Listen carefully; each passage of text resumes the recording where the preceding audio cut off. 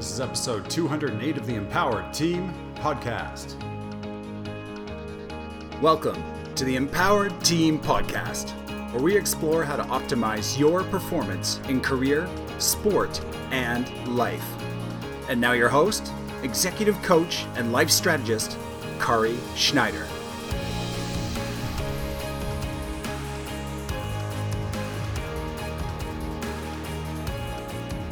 Welcome, Ben Lee, to the Empowered Team Podcast. And it used to be formerly the Empowered Athlete Podcast. And we today are so lucky to have Ben Lee here, founder, CEO of 4BPM. And Ben is in the process of delivering incredible health services via blood tests, hormone therapies, different things that can optimize performance, especially in this day and age where a lot of people might feel like they're burning themselves out or they just can't put their finger on what the problem is. So welcome, Ben. Thank you for being with us. Thank you so much for having me, Kari. Yeah, no problem. And we have a few things in common in a number of friends that we have in common. And we also have the utmost respect for Tony Robbins. Yeah, absolutely. Yeah, it's interesting. I literally live right across the water from him. So I can basically almost see his house. And I've been going to him since 2005. Very cool. Yeah, 15 years. Yeah, it's crazy. Wow. That's, you look back and you're like, how did the decades get away? All of a sudden you're looking at going, you're almost looking at 20 years, right? So yeah, it's very crazy. cool. Yeah. So you are in this business that really serves to help people feel their best. Is that accurate? Yeah, absolutely. What I like to say is, our mission is to help people discover their cheat code to live their best life, because people understand that. And whatever that looks like for you, whether it's building muscle, burning fat, having more energy, sleeping better, or feeling younger, or even just bringing the best version of yourself to your mission every single day. We help people do that by just asking their body a series of questions through blood testing, genetic testing, and metabolomics, which is urine test. Because your body's infinitely intelligent, and as long as you understand which questions to ask it and how to interpret the information that it provides back, we create highly customized protocols where we don't have to stab in the dark. There's no guessing. Your body's going to tell me. So it's all about just providing the body with the raw materials that it needs in the proper amounts to operate at its absolute peak. Very cool. Now, you said you do blood and you do urine and genetics too. And genetic testing. So like a DNA kind of profiling. Correct. So now the DNA, that's going to be, their genetic makeup. The blood and the urine, do you have to do multiple tests to see if something's different from, say, a time of day or one day to another day? Or is it enough for you to just kind of grab the one test, and is that going to give you enough information for what you need? Well, it depends on the individual, because, again, we do customize each protocol. Some people come specifically to us for, let's say, the methylation piece, which is genetic. And, methylation is probably one of the most important processes in the body that no one's ever heard about. And it's responsible for everything from neurological function, cardiovascular function, immune function, detoxification, DNA and RNA synthesis, the production and metabolism of your neurotransmitters, production of hormones, creatine to allow your muscles to contract, even energy production and fat metabolism. And, if you have poor methylation, it manifests itself as ADHD, OCD, anxiety, depression, Alzheimer's, Parkinson's, gut issues, certain cancers, heart disease, fibromyalgia. I mean, the list goes on. That's only half. I mean, the list goes on and on and on. And, the typical traditional allopathic disciplines, what do? They typically prescribe a pill for every one of those ills. Mm-hmm. Right. So, for ADHD alone, they have 5, right? It's Adderall, Strattera, Ritalin, Vyvanse, Quebble. For depression, there's not even a quarter of them. Cymbalta, Paxil, Prozac, Wellbutrin, Abilify, Lexapro. And that's not even, I think there's like 30 of them now. The pharmaceuticals will go on and on. For our listeners So most people, I don't think, will have heard of methylation. Can you tell us a little bit more about this kind of, is it a genetic test? Tell us more about what this methylation is. Sure. So methylation is, I'm going to try to keep this as simple as possible. It is your body's ability or inability to convert or activate certain compounds in your own body into usable forms. So if you think about like a conveyor belt, right? A conveyor belt that has widgets. If you have full, let's say, capacity to methylate, right? There's an arm to pull over every single widget to the next part of the process. So nothing's falling on the ground. Everything's 100% efficient. All the other subsequent processes are getting the raw materials that they need to operate properly. And sometimes we have what we call the genetic mutation, where it actually reduces our capacity to methylate. And there's two different types where one is about a 40% capacity to methylate. So let's say for every one that gets pulled over, one falls on the ground. For every one that gets pulled over, one falls on the ground. So obviously not as good as the full capacity to methylate. And then the worst one is where you have none whatsoever. So everything literally just falls on the ground. And if you can visualize all of the subsequent processes, none of those processes are getting the raw materials that they need. So and now I'm just speculating here. So it sounds like this methylation would be this combination of, neurotransmitters and hormones and receptors, like the catalysts that keep things going. And then, so this methylation is just whether the things are doing what they're supposed to do when to create the outcome that would mean our body is functioning optimally. Correct. Is that kind of just dumb it down right down there? Yeah, absolutely. And the great thing is that it's genetic in a sense that it won't change. Yeah. And it's luckily what we call an actionable gene. So for example, if you have blue eyes, you can't change that permanently, unless contacts don't really count, or if you get that crazy injection in your eye, right? Obviously, no one wants to do that. Or your hair. And was it you that called me out of this? It was like, your hair doesn't change unless it turns gray, right?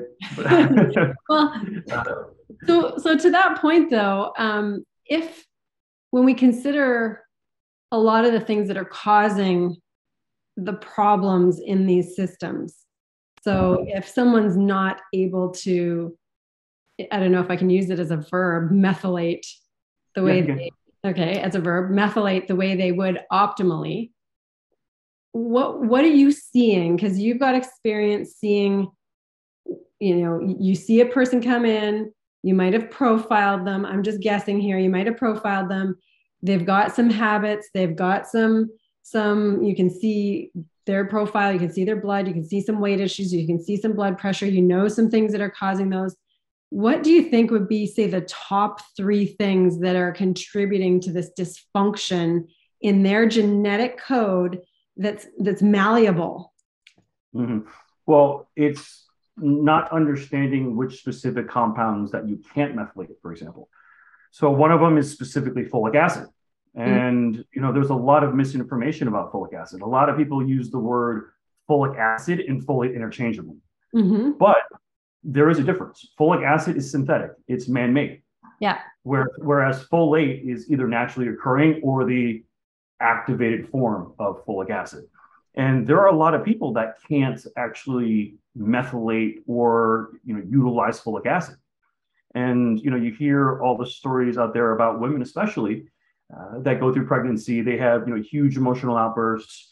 They have postpartum depression. And one of the hypotheses that we have is in prenatals, they have sometimes 200, 300, 400 times the recommended amount of folic acid, the synthetic form, in their formulations. And if, let's say, you have the complete inability to convert, what you're doing is you're literally oversaturating your body with something that you can't even utilize. And on that specific point, I'm just going to ask a couple of questions on that specific point. At one point, I talked to a friend who was a well-educated naturopath. And on that topic alone, she had said that over 50% of people simply cannot process the folic acid. And it's so prevalent that in the UK, overseas, they don't allow supplements to be given with folic acid in it. Is that the case still? Yeah, and it depends on the specific background of the individual. There are percentages, and it depends on, obviously, if it's of European descent, African descent, or Asian descent. There are different percentages with regards to people that typically have that particular mutation. Mm-hmm. And it's interesting that you speak about things in, let's say, Europe versus here. There's things that are allowed in our food system and in our food sources, in the United States, even in Canada, that are different. Yeah. And it's interesting where I get this sometimes where, we do the diagnostics and, we provide them the protocol and they're like, oh, you know what? I think we're just going to try to eat better and, do some things better and see if we can move, the needle, on our biomarkers. And, unfortunately in the United States, our food supply is just really terrible. We've basically watered it down to where there aren't nutrient rich anymore. Yeah. So, we're having to supplement with other supplements, vitamins, minerals, because we just can't get the required amount of, nutrition out of our food sources. So between a depleted topsoil, between mass farming, between just modified foods that may not be the way they used to be, or they're being modified to grow from mass instead of quality or density. So you're pointing to a number of things that are there systemically. So it sounds to me like, you might have a person or two, or maybe many people who decide, okay, I'm going to make these changes now that I have this information. And sometimes it's just not enough for what they want, for the kind of feeling or life or performance that they want, because when they go to make those changes, they just don't have access to amazing high nutrient and vitamin, mineral, micronutrient dense foods. So now, in your opinion, I'm in a situation where right now I'm in a remote place in Canada just for the season, for this summer. And I've been fortunate enough to be eating a bunch of foods from someone's hydroponic farm that's next door, and a number of foods from a family member's garden that's been growing all summer in an area that's very remote. So there's no pesticides, there's no neighbors, there's no, it's in the remote forest kind of thing. So I'm lucky enough to be able to have access to these beans and peas and zucchinis and tomatoes and cucumbers and wild blueberries from the north, so I have all these things coming in. But when you think about it, that's not normal for the average person in Canada, the US, Europe, wherever. That's just not normal. So if someone didn't go the route of, because I still have people, even if I tell them what the lay of the land is now, and I'm asking them to supplement because they are not going to get the variety based on what their needs are, and they're not going to have the sources. But if someone still says, I don't want to supplement, I want my food to be the be all end all, my food is the only way I'm going to get my nutrients, what would you recommend to them? Are they to go to an organic market every week? Are they to, obviously I think most of us know to look for whole foods, but what else would you say if something different than that? Yeah, I mean, other than, just trying to find organic sources of foods, trying to get a variety of obviously different colors, trying to just keep the sources as varied as possible. Mm-hmm. And that's the thing. A bunch of different things. Usually if you find people who are willing to get in the routines of, if they're exercising regularly and they're eating well regularly, they're typically routine based. So you're going to see a lot of the same breakfasts, same lunches, same dinners, or a rotation of 3 or 4 of the similar things. So there's not that massive variety. And that's the other problem I see come in this, first world problem of not getting the nutrients that people ideally want for their best performance physically and mentally in what they want to do. Right. Because we're all looking for convenience. And obviously I'm extremely guilty of that.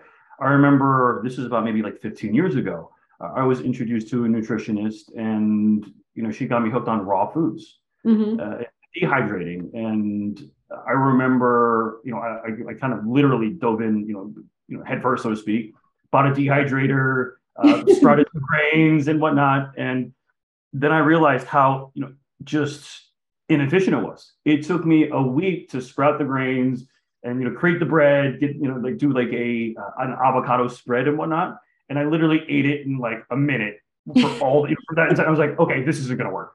And I was like, it tasted good, but I was like, okay, yeah, this is just too much time. Right. Yeah. And unfortunately, we just, we just can't, create, something that's, super simplified and efficient, where, we can really get, nutrient dense foods, obviously a diverse, group of them, easily. So yeah, it is difficult. And I don't want to spend too much time on the nutrition aspect, but I do want to say that the other thing too that people don't realize is that even if they are getting a nutrient profile panel or testing of some sort, they're often falling within normal without realizing that it's not the best for what they could potentially be feeling or performing, or the best for their optimal health. It's just within normal. And I say that because so for a number of years, I worked with Hockey Canada, leading the women's national hockey team in strengthening or helping them with strength and conditioning, going into Sochi in 2014. And, these are high level athletes who are inside most of the time for most of the year. And so very low D3 levels. Yeah, absolutely. And the thing is that if any one of them went to their physician, they would typically be within normal, but it wasn't optimal for the kind of performance and demand physically that they needed. So, those are some of the things that I try to tell regular clients that, I think my D levels are normal. Well, if you live in Canada or in the Northern Hemisphere, they're just not, because you're not getting outdoors 30 minutes a day at least, and it's, or within the right time frame. And most people just don't know that. And that's one of the top 5 most efficacious supplements that there are. And yet a lot of people just don't know that.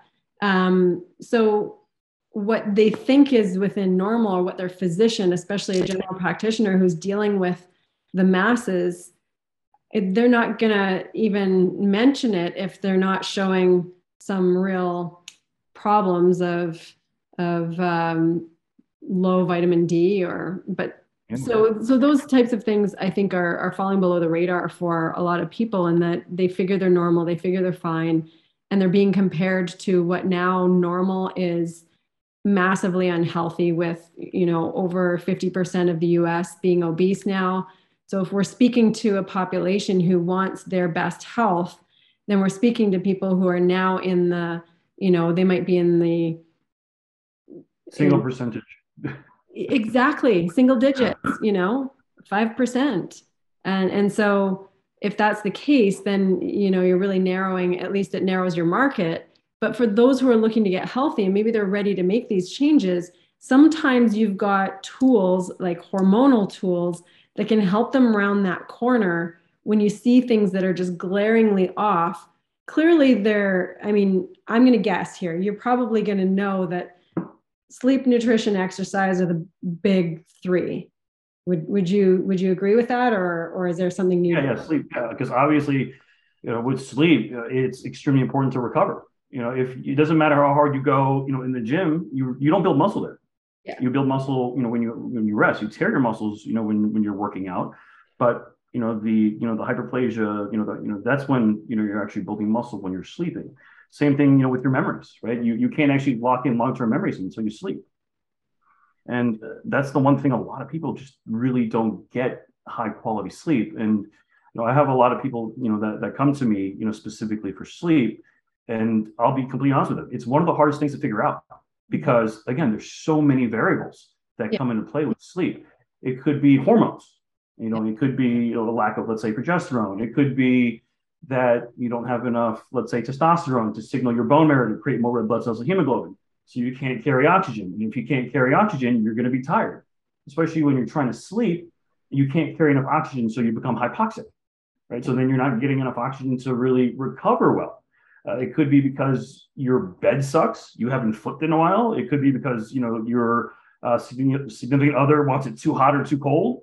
It could be an actual physical issue where you actually you have like sleep apnea physically, or it could be actually a methylation issue. One of the things that occurred to me was I have a particular break where if I ingest cyanocobalamin, which is a form of B12, I literally have racing thoughts where I can't go to sleep. Doesn't matter how physically or mentally exhausted I am, my mind will race a million miles a minute and I cannot turn it off. Mm-hmm. So, it could be, a whole host of reasons. And, that's why we have to be, really diligent in basically just crossing things off the list. So do you find that with your clients, especially if it's a hormone or a supplement prescription or suggestion, do you find that you are going through a trial and error with them a lot? Where they try something and then go, okay, well, this is feeling better. Like, is it like that? Or is it's feeling better and here are my blood markers now? Like, what does that look like? That's a funny question. And again, I'm going to bring this up as kind of a joke, but it's kind of, it's actually kind of the truth. So, the meme, it's like, okay, how do you turn a man on versus how do you turn a woman on? A man, it's like a light switch. Women, it's like 100 different knobs and dials. Yeah. It's like the exact same thing with their hormones. Yeah. So if you give a male who has low testosterone, they're going to feel better almost 100% of the time, on-off switch. Women, on the other hand, because again, they're dealing with so many different hormones. I mean, you're dealing with luteinizing hormone, follicle stimulating hormone, estradiol, estriol, progesterone. And a lot of the times when you're looking at women, their hormones, you actually have to, by process of elimination, figure out where they are in their menstrual cycle or if they're postmenopausal. Mm-hmm. And there's some women where it doesn't all line up in the same phase. Mm-hmm. So, their hormones are completely, out of whack. And, we see a lot of women have, let's say issues with what we call estrogen dominance, where they have 100 times more estrogen than progesterone. And, they'll work out 5-6 days a week. They'll be on a diet, and it doesn't matter what they do. Like, they literally will not be able to lose the weight around, their belly mm-hmm. until you're able to fix that hormonal issue. And when you say fix that like what might that look like for someone who's got a lot of estrogen and is doing all the right things and she's not losing it around her belly? And what might that look like for them trying to fix it? What might be some 2 or 3 top approaches you would use? Sure. So one of the things that works extremely well is, we'll take, a woman's blood labs, so it'll actually measure, those hormones I just mentioned. And then we'll also provide them with a symptom sheet, so their symptomology could be anything from crying easily, weight gain, insomnia, tiredness, fatigue. There's some other ones, obviously, that are very female related. And on a scale of 0 to 10, 0 not being an issue, 10 being a major issue, we provide that to one of our master pharmacists who's been doing this for about 3 decades. Mm-hmm. And we create a highly customized, hormone replacement therapy protocol, for our female patients. So we can look at anything from, let's say, 1 hormone to 6, and it could also include thyroid hormones too, depending on, what their labs tell us. So, the tablet, which is really, really super simple to take. It's just typically 1 in the morning, 1 in the evening. So it's much easier than having to do injectables. And I know there's other delivery systems, such as like creams and whatnot. So that we don't really like as much because, again, there's so much variability in the absorption rates of creams or pellets. And pellets. I'm not a fan of pellets either. Okay. Because go ahead. You're not so what was the first thing you said? It was oral you are a fan of? So yeah, orals are better. Yeah, orals are better because with any type of subdermal or transdermal, especially if it's a cream of some sort, you really don't know what the consistency of the absorption rate is. So if you put it on your, let's say your underarm versus your arm, versus like your arm versus your legs or whatever it may be, there's obviously different thicknesses of the skin, different areas.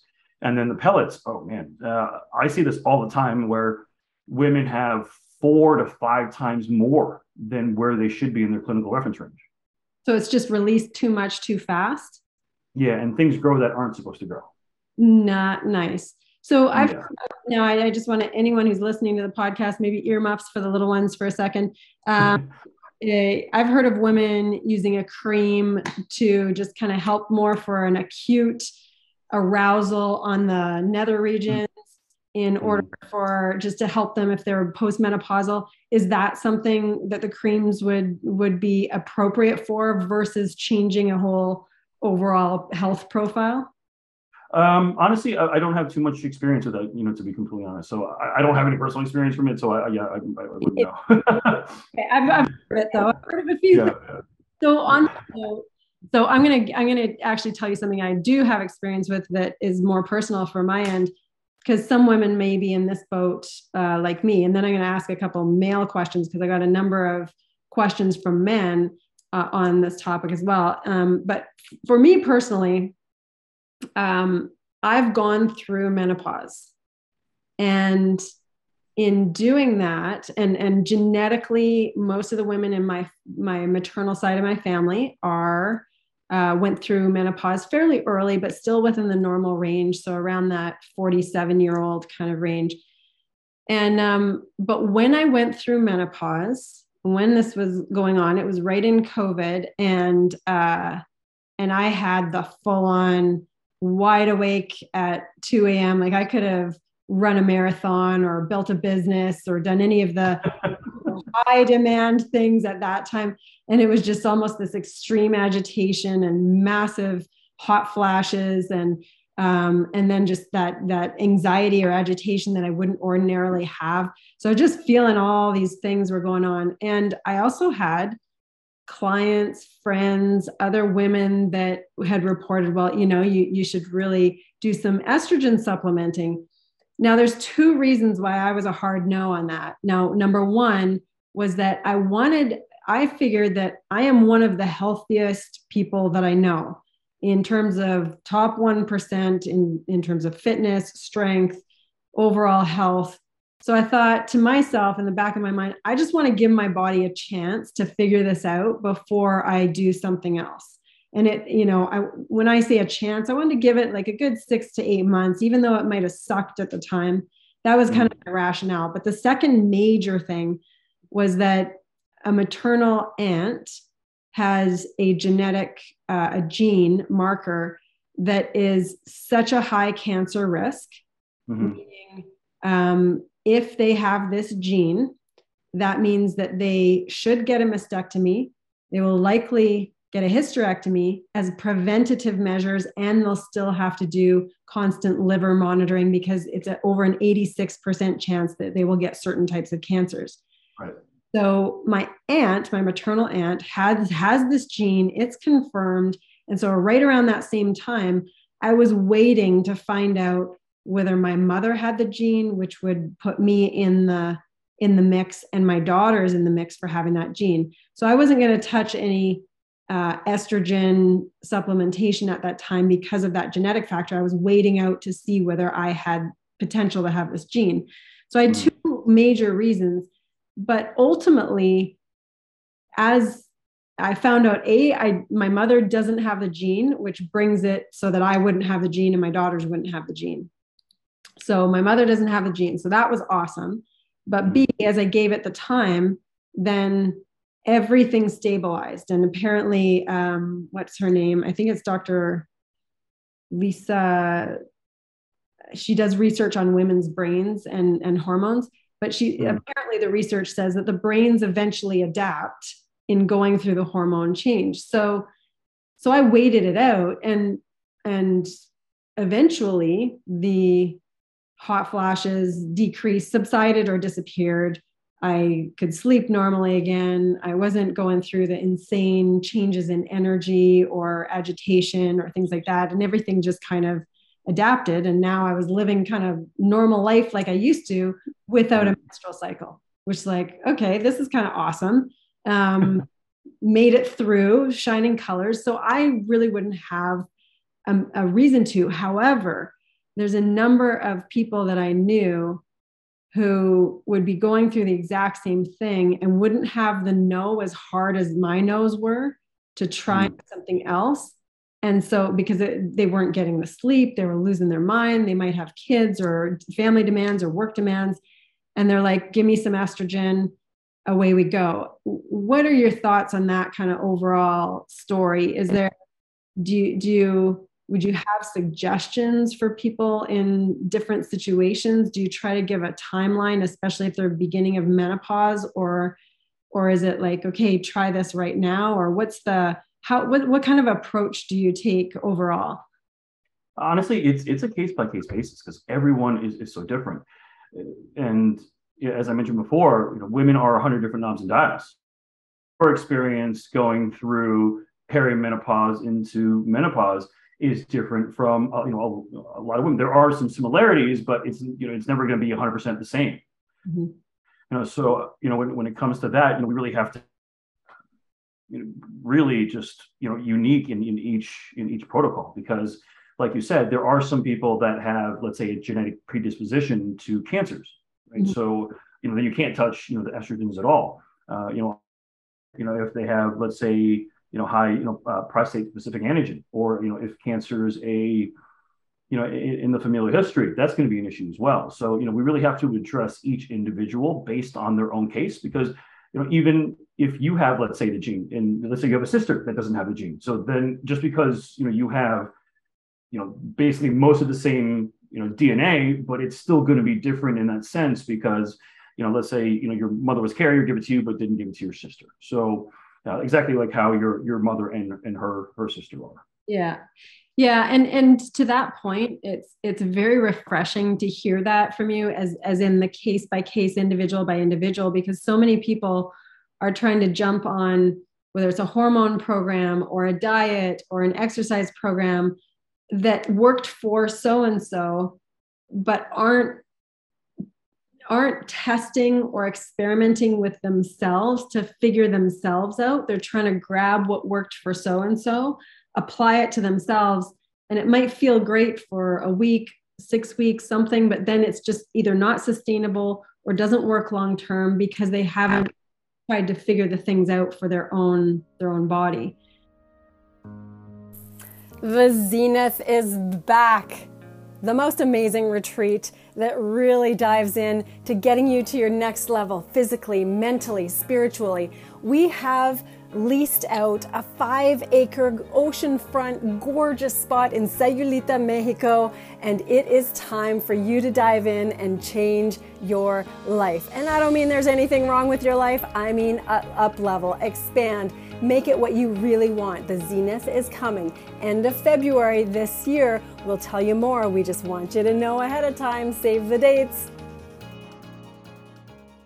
Yeah, so I imagine it can be very frustrating for people when they're just trying to slap something on, and it's not working. So when it comes to men, the light switch, you mentioned testosterone, and I know that for men who specifically are in their 40s, 50s, 60s, they're starting to feel the effects of just their testosterone slowly decreasing due to age. And maybe they're not as active as they used to be. Maybe they don't eat as well as they used to, or maybe they're just, they're not paying attention to it as much, but they're feeling those effects. It's usually energy. It's usually a few different things.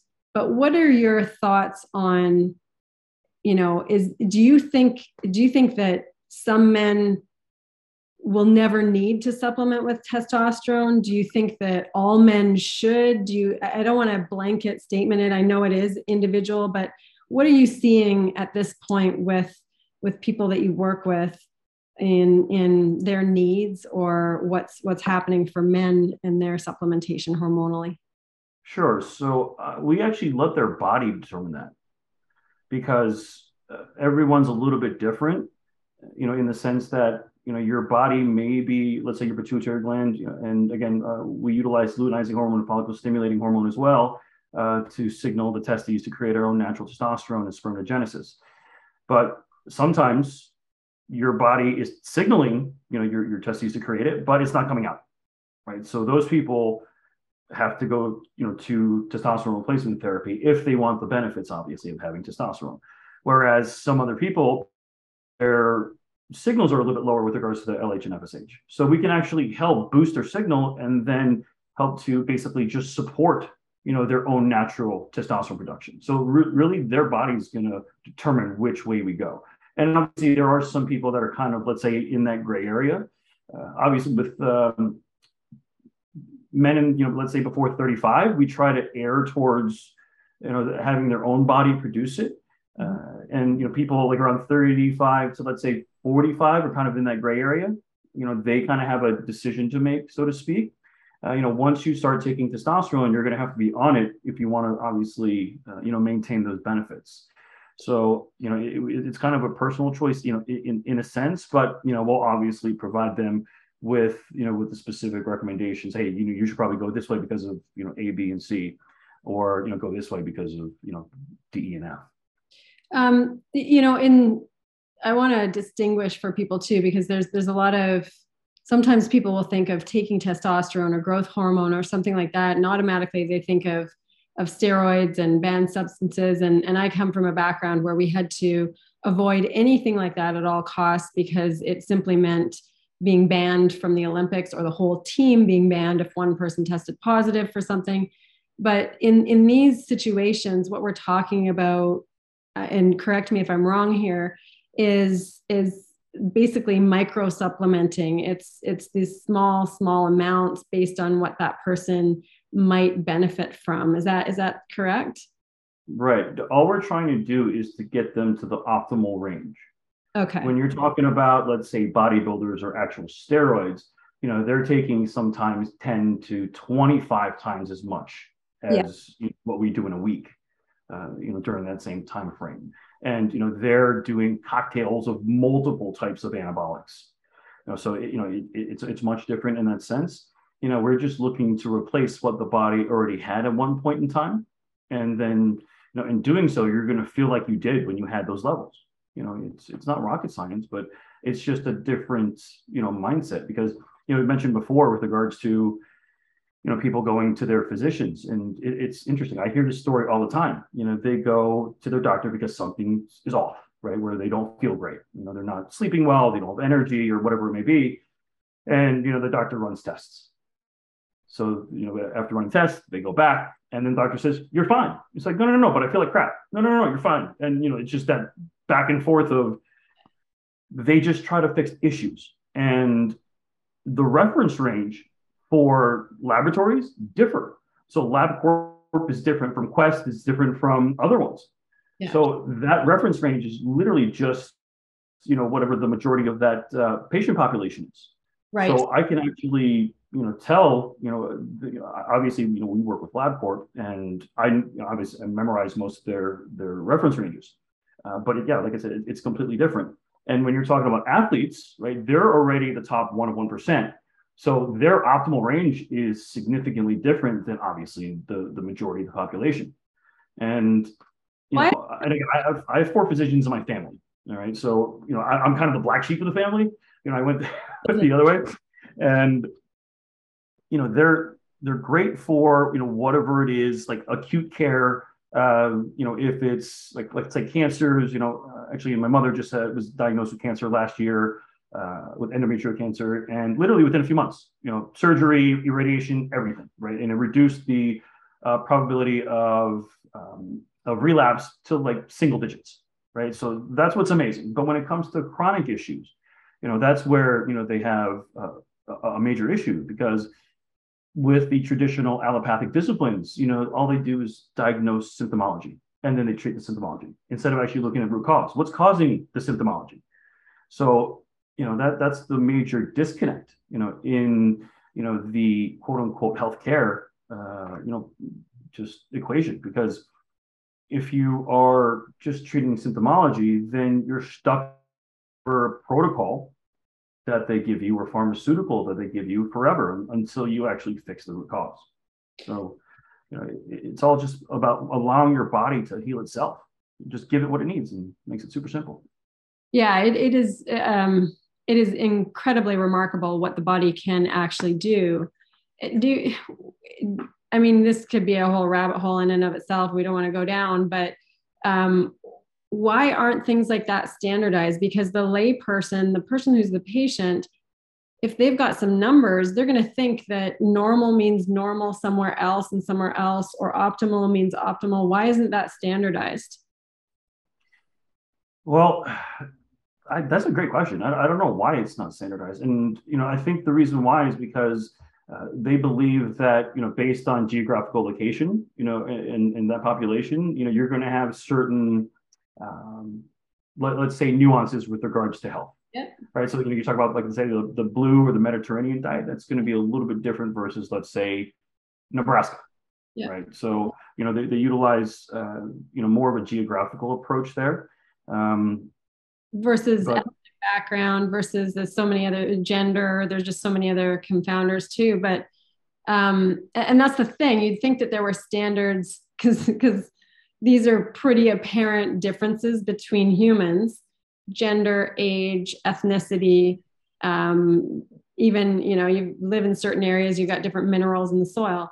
So, right. But you'd think that just the main ones, gender, age, ethnicity, that there would be some optimal standards for those categories. But, I'm just voicing the ideals, right? But so if someone, now back to the testosterone, this was, I knew some people a long time ago who would take steroids, would take growth hormone, would take testosterone. And one person I knew in particular, he did it for so long and so much that eventually his testes were just not doing what they were supposed to do.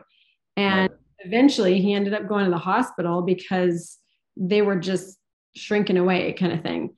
So, and I don't say that for a shock factor. I say that because ultimately the big drawback is that if there was, to your point, when someone's taking steroids, they're supplementing maybe 50 times or 20 times or whatever, what you are talking about here. So it's a different ballgame. But that one factor of, if there's something else stimulating the production, or if the testosterone is being replaced, then does that not hamper that individual's ability to produce it themselves? No, absolutely. Yeah, anytime you introduce exogenous or outside testosterone, your body recognizes it, and it's a negative feedback loop. So what that means is, if it recognizes testosterone is there, it'll say, okay, well, I don't need any more, and shut off its own natural production. And, for people that are on it for long periods of time, especially when they abuse it to, let's say the bodybuilder level, then it might be more difficult to basically re-engage or restart their own natural testosterone production. So one of the worst things you could do is go on, let's say, testosterone replacement therapy and just go cold turkey. That's one of the worst things you can do. Okay. There's what we call post-cycle therapy, where you can at least, re-engage whatever you had left, so to speak. And it's not as much of a crash because, I've been using, testosterone for almost a decade, actually. How old are you? I'm 42. Yeah. And I remember when I wasn't as consistent with it, I think I went like 3 weeks, without a shot. And I remember just sitting down, and I was like, kind of like moping around, kind of depressed. And then I'm like, oh, I just felt off. And I was like, oh, what's wrong? And then I hadn't taken a shot. So I literally took a shot, and then, then I felt better, like, immediately. Mm-hmm. But it does really, give you that, general sense of well-being, which is great. And it does give you confidence in a sense. But if you just completely go cold turkey, yeah, that's one of the worst things you can do. And if you were to, on both sides, what would be the drawbacks of continuing to supplement with testosterone and I'm assuming, your numbers, how much you would want to supplement with, but what would be the drawbacks of continuing to supplement for the rest of your life? And what would be the drawbacks of not supplementing for the rest of your life? Mm-hmm. Well, a lot of people say, oh, it increases, let's say, heart attack and stroke risk, right, with testosterone.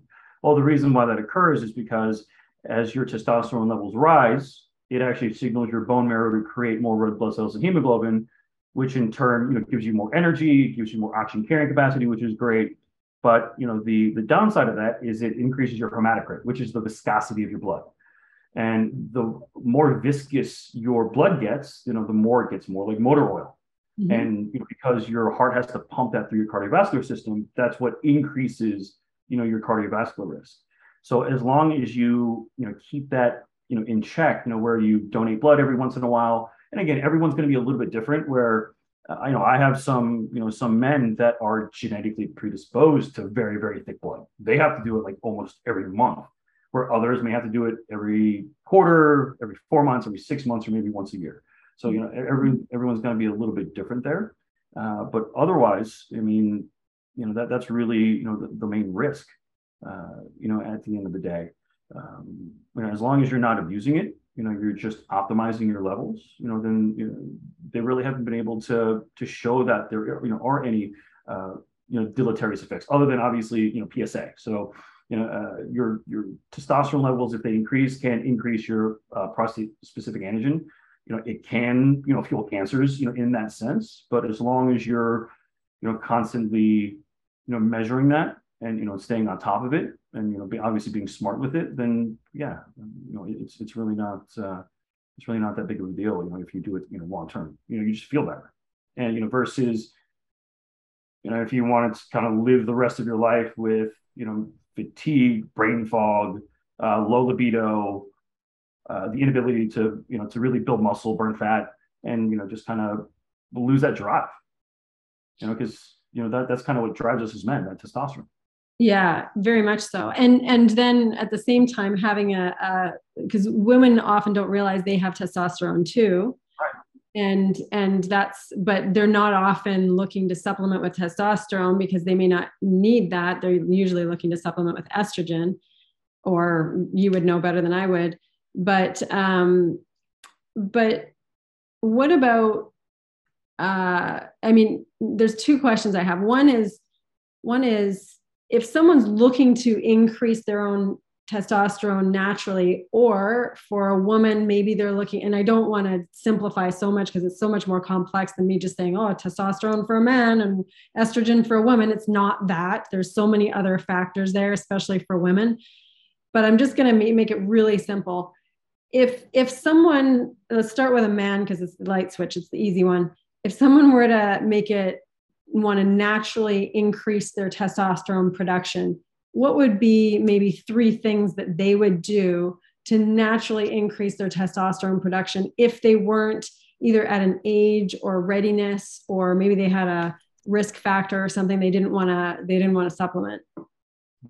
Right. That's a very interesting question because I've been dealing with a lot of patients, young men before 30 that have lower testosterone than men in their 50s. Wow. Like we're talking about 1-200, 250, and I have some guys in their 50s, 700. I have one guy in his 47 that's at 1400, which is crazy. And he doesn't supplement with any testosterone. That's just natural. But it's interesting because he's like, I've always been involved in like extreme sports, so it's interesting to kind of see that play out in a person's personality and hobbies, so to speak. Yeah. And I have people ask me that question, like, how can I actually increase my testosterone? Well, I think, and again, this is just a theory, the reason why these younger men are having such low testosterone is from I think diet to some degree. They're not lifting heavy. Actually weightlifting. Weightlifting obviously helps, especially when you're doing compound movements like squats and deadlifts. That's been shown clinically to help increase testosterone. Not obviously to optimize it, but it's increased it to some degree.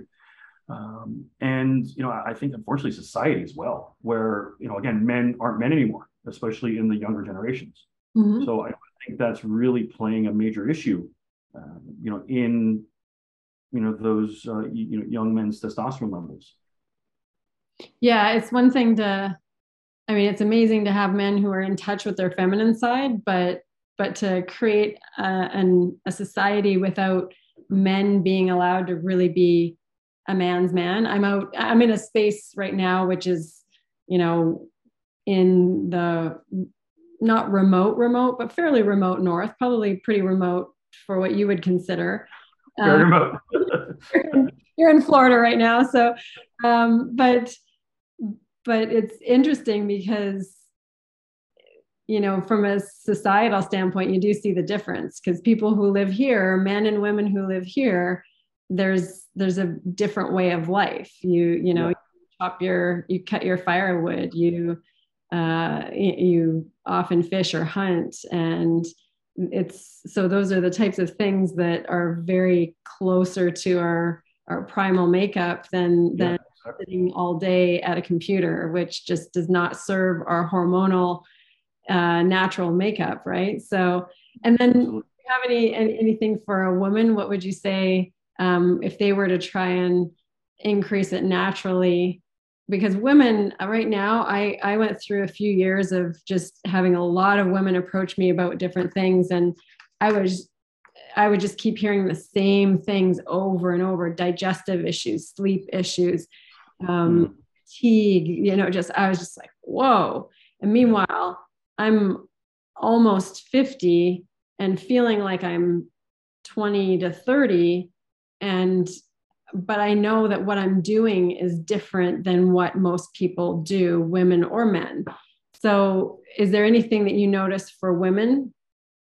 Well, again, this is what I call the 3 pillars of the fountain of youth. And again, this actually applies to men and women.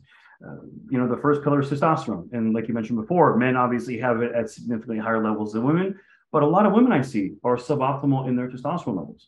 And, you know, that's, you know, one of the main reasons why they have fatigue as well. You know, again, if their testosterone level are so low, it's not signaling the bone marrow to create the red blood cells and hemoglobin to carry oxygen. If you don't have the oxygen, then you're really not going to have much energy, because 90% of your energy is derived directly from oxygen. So the more oxygen you carry in your blood, the more energy you have. And mitochondria. Yeah, exactly. And, you know, I know women's hormones are a little bit different than men. You know, it may increase versus decrease, but, you know, their levels change, you know, from, you know, when they're younger and obviously, you know, more vibrant and, you know, more fertile, so to speak, versus, you know, when they go into, you know, postmenopause. And then the second one is human growth hormone. You know, human growth hormone is obviously what we call, you know, it's what everyone knows is the fountain of youth, right? It's responsible for helping build muscle, helping burn fat. It helps to stimulate collagen production in the skin. It helps with sleep, helps with recovery, so then you can actually go harder the next day and recover faster. A lot of people have, you know, suboptimal human growth hormone levels. The ability to naturally increase that through, let's say, you know, the utilization of peptides such as somorelin, ipamorelin, tesamorelin, and all the different peptides is a great way to, you know, naturally, you know, increase your, you know, your human growth hormone production. And then the third pillar is NAD. You know, so I'm sure you've, you know, heard about you know, NAD. NAD plus, you know, it's nicotinamide adenine dinucleotide. It's a cofactor in every single, you know, cell in our body. It's in every living organism. And there's so many amazing health, wellness, anti-aging, and longevity benefits from, you know, its supplementation. Everything from lengthening your telomeres. So, you know, chronologically, you know, let's say I'm 42. Biologically, if I lived a really, really good life, I could be, let's say, 36. If I lived a really, really rough life, I could be, let's say, 49. Yeah. And what this does, so, you know, by lengthening the telomeres, it allows for additional cell division. So the telomeres are basically the caps on your chromosomes. So, you know, the chromosomes like that X, right? So it's got the little cap on all 4. Or another way to think of it, it's like a shoelace, right? So you got the little plastic or metal caps on the end. So every time your cell divides, it basically shaves off a piece of that cap. And then eventually it shaves all of it, and then it unravels. And then that chromosome dies and the cell dies. Mm-hmm. But by allowing, you know, additional, by extending the telomere, you allow for additional cell division, which, you know, in turn, you know, leads to longer life. It also helps to boost your metabolism, helps to increase athletic performance, makes mitochondrial function more efficient, reduces inflammation, improves cognitive function, reduces Alzheimer's risk, and, you know, even helps those people that are dealing with substance abuse issues wean off of whatever they're addicted to. It's awesome. But all 3 of those decrease as you get older. So as long as you supplement with it, right, and just replace, you know, the levels that you had when you were younger, you're going to feel tremendously better. And what are your thoughts on NMN? NMN. Yeah, so I get this all the time because, again, Tony talks about NMN, you hear about NR. So NMN is nicotinamide mononucleotide and NR is nicotinamide riboside.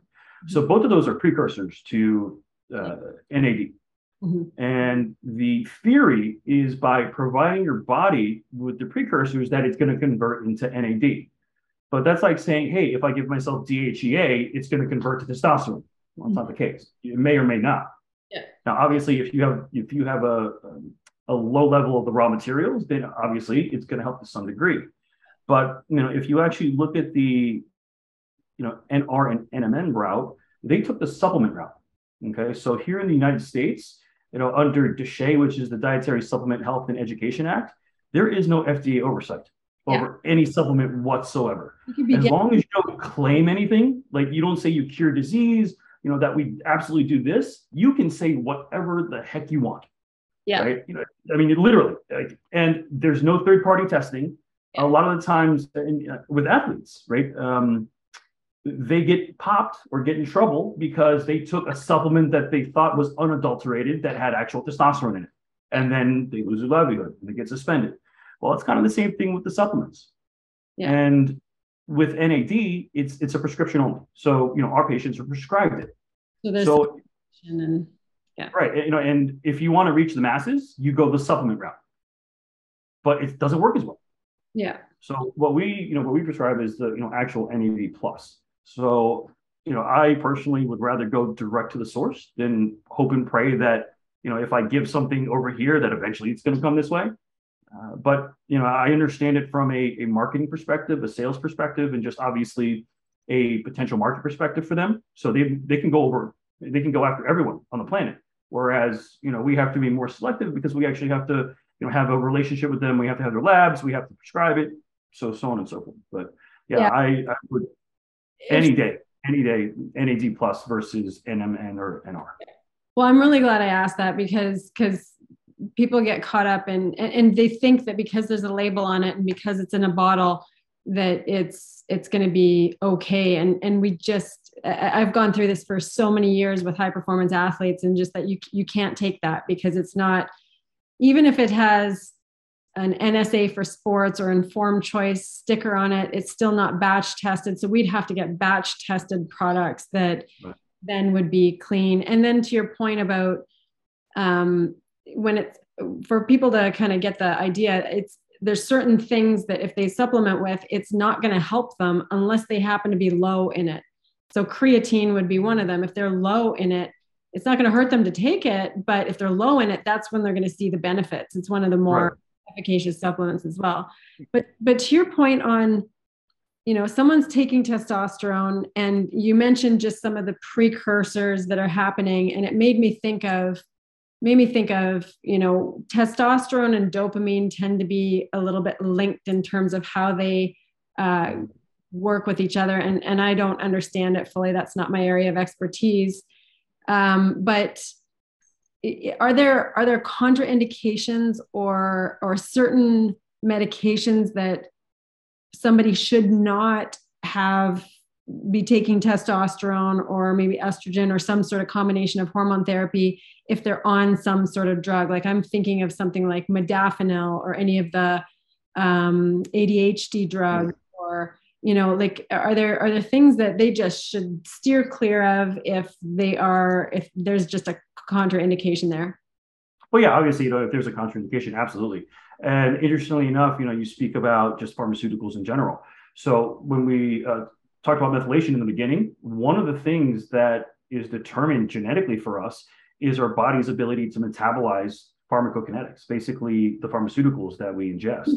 So there's what we call pharmacokinetics and pharmacogenetics that actually determines how well you metabolize specific pharmaceuticals. So, for example, I'm working with a couple. He's about maybe like 240, and she's like $110. And she can take like 4 Advil, and he has a half of one, and it works for him. And you would think that's kind of counterintuitive, but because of his genetic makeup, his ability to metabolize that ibuprofen is different from hers. So what may work for him may not work for her, and vice versa.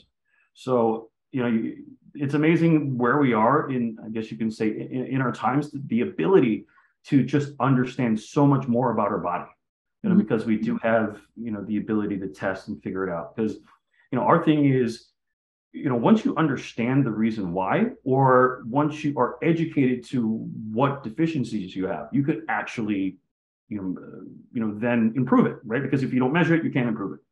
And, that's what all, the diagnostic testing that we do is about, to be able to understand the deficiencies, to understand what we're working with regards to genetically. And from there, then we can make the necessary improvements or adjustments to obviously feel our best.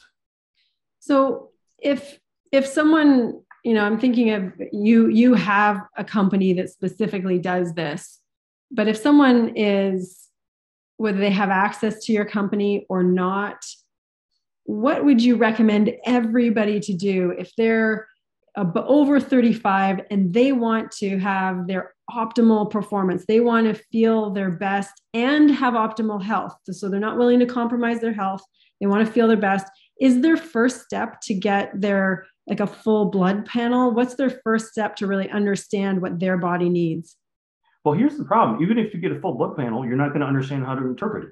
Yep. That's an issue. And then if you go to your doctor, they're going to say, "Oh, you're fine." Yeah. So interestingly enough, I've actually developed a training course for the lay person.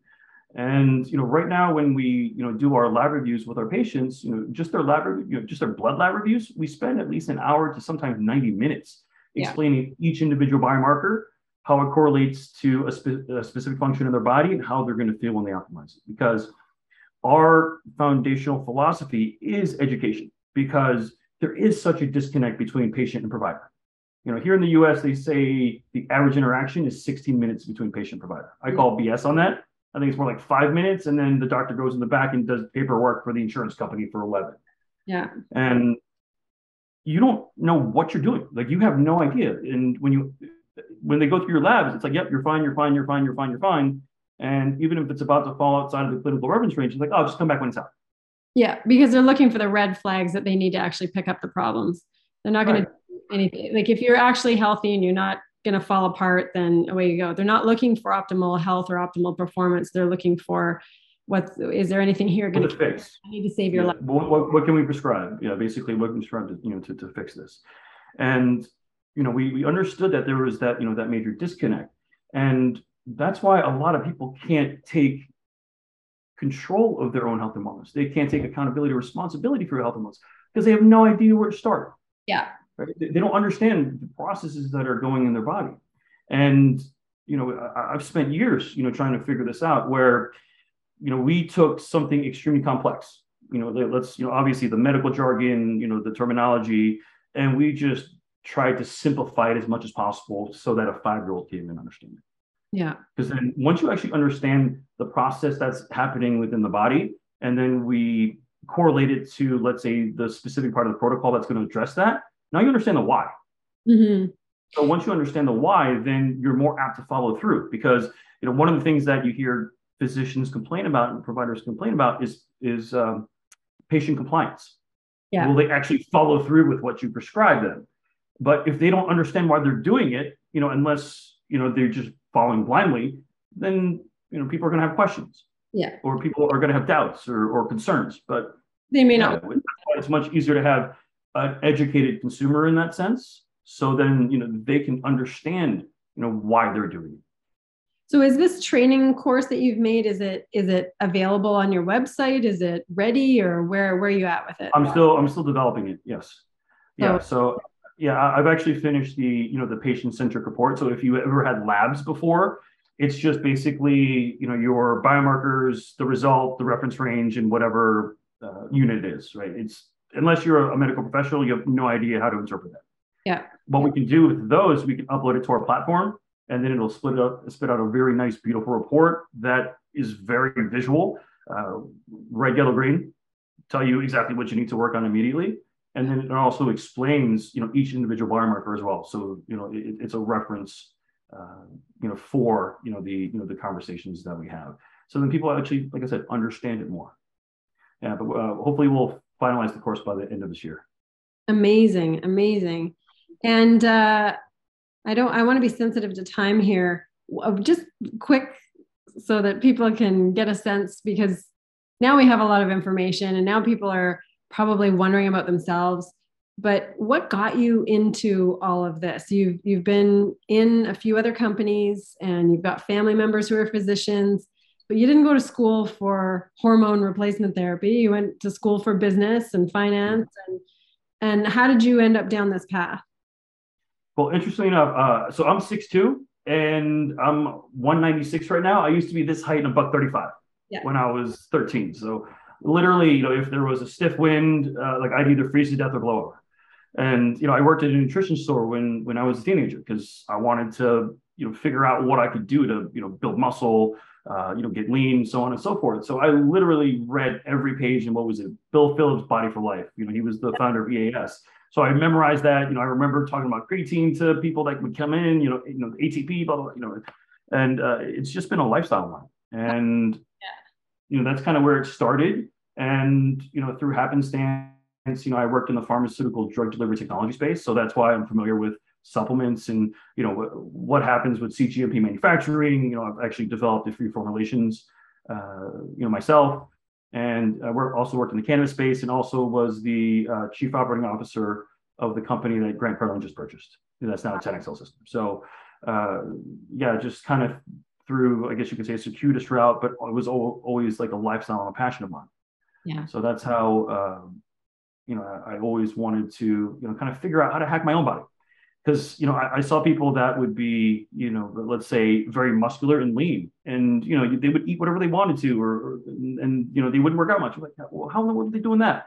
Mm-hmm. And, it wasn't until, I really started digging in to understand how the body worked, because there's, so many things that you can do to really minimize, let's say, the negative impact of, let's say, certain foods. Right. Mm-hmm. And, I drink multiple times a week, drink alcohol multiple times a week. I eat desserts, but I just understand how, or what I need to do to make sure I don't impact that. And I've only done cardio 10 times in the last year almost. Mm-hmm. And, I still hover around 10% body fat. Mm-hmm. It's just about understanding, how the body works and, basically cheating the genome. Yeah. You've dialed in on exactly what your body needs for it to be the way that you want or the way that you feel the best. And that's where I feel like I've dialed in too. I know exactly, what time I need to eat, whether I put this with that, because you're just paying attention along the way and figuring it out. And it's huge for people to have somebody in their back pocket to help them figure it out for themselves too, when they've kind of been going blindly through life toward their body, but clearly focusing on other things, maybe their family or their career or whatever, but not having that awareness around what their body might need. So I think your services are really powerful. To wrap up, is there anything that a message or anything that you would impart for people that you wish everyone knew, or you wish the 30-year-old version of you knew, or all these people that you're seeing, you want them to know blank? What would that be? Well, I think you have to be your own advocate in your own health and wellness journey. No one's going to do it for you. The experts are there, so to speak. But again, what do they say? The teacher doesn't appear, until the student's ready. So, when you're ready, and you start really kind of digging for that information, you're going to find, a treasure trove of information nowadays. Back then, it wasn't as readily available, but now it is. And you also have to be careful of, where you get that information from as well. What do they talk about? The bro science piece of it, where it's like, oh, just do this and you will gain weight or whatever it is. All the stuff that we do is based on, clinical research. So, I don't put credence in anything unless it has peer-reviewed, studies, or it's on NIH or whatever it may be.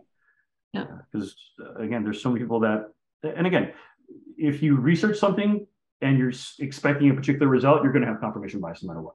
Yeah. So, it's good to have, multiple, points of view and perspectives, when especially, you're looking at something as important as your health. Yeah. and then figuring it out, whether it actually is going to work for you or not, based on how your body responds and how you feel, and step by step. So it's very powerful. So how can our listeners find you? You've got your website, which is www.4bpm.com. Is that correct? That's correct. Is there anywhere else that they can find you for reaching out? LinkedIn, is where I'm at too. So just Ben Lee, BENLEE 2828 is my LinkedIn handle. And I also wanted to touch on. Remember, we were talking about the charity, and it took me a while to figure out who I wanted to support here.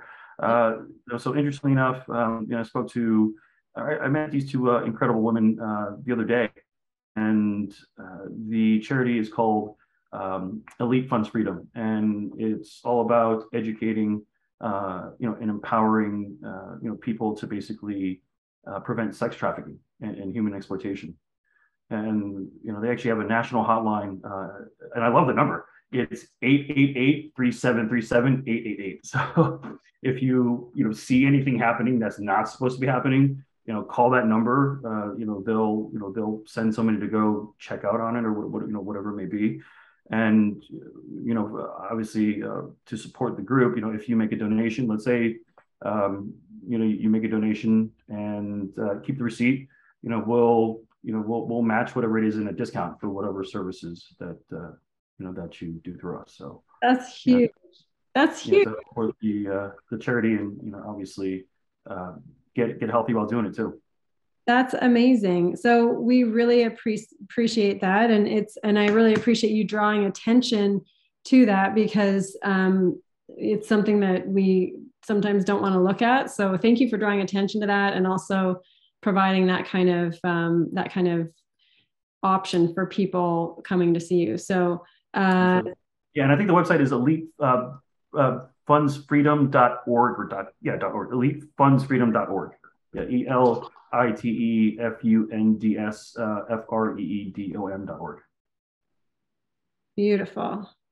And your website is 4bpm.com, and it's Ben Lee. So thank you so much for sharing your breadth of knowledge and wisdom with us, and your own personal experience as well. I think it really helps answer a lot of things that people want to know that maybe they can't get from their doctor, they're confused by online, and it just gives a little more insight and maybe confidence to make some different decisions for themselves. So thank you so much, Ben Lee, and I look forward to staying in touch.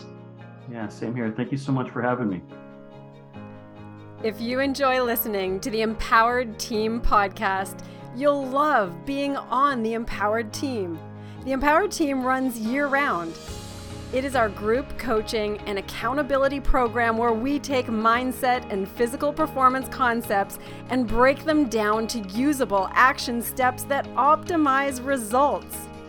To learn more about our empowered leadership coaching for business, our custom online physical training plans, and of course, the Empowered Team group coaching, head to www.theempowered.ca/empowered-learn-more.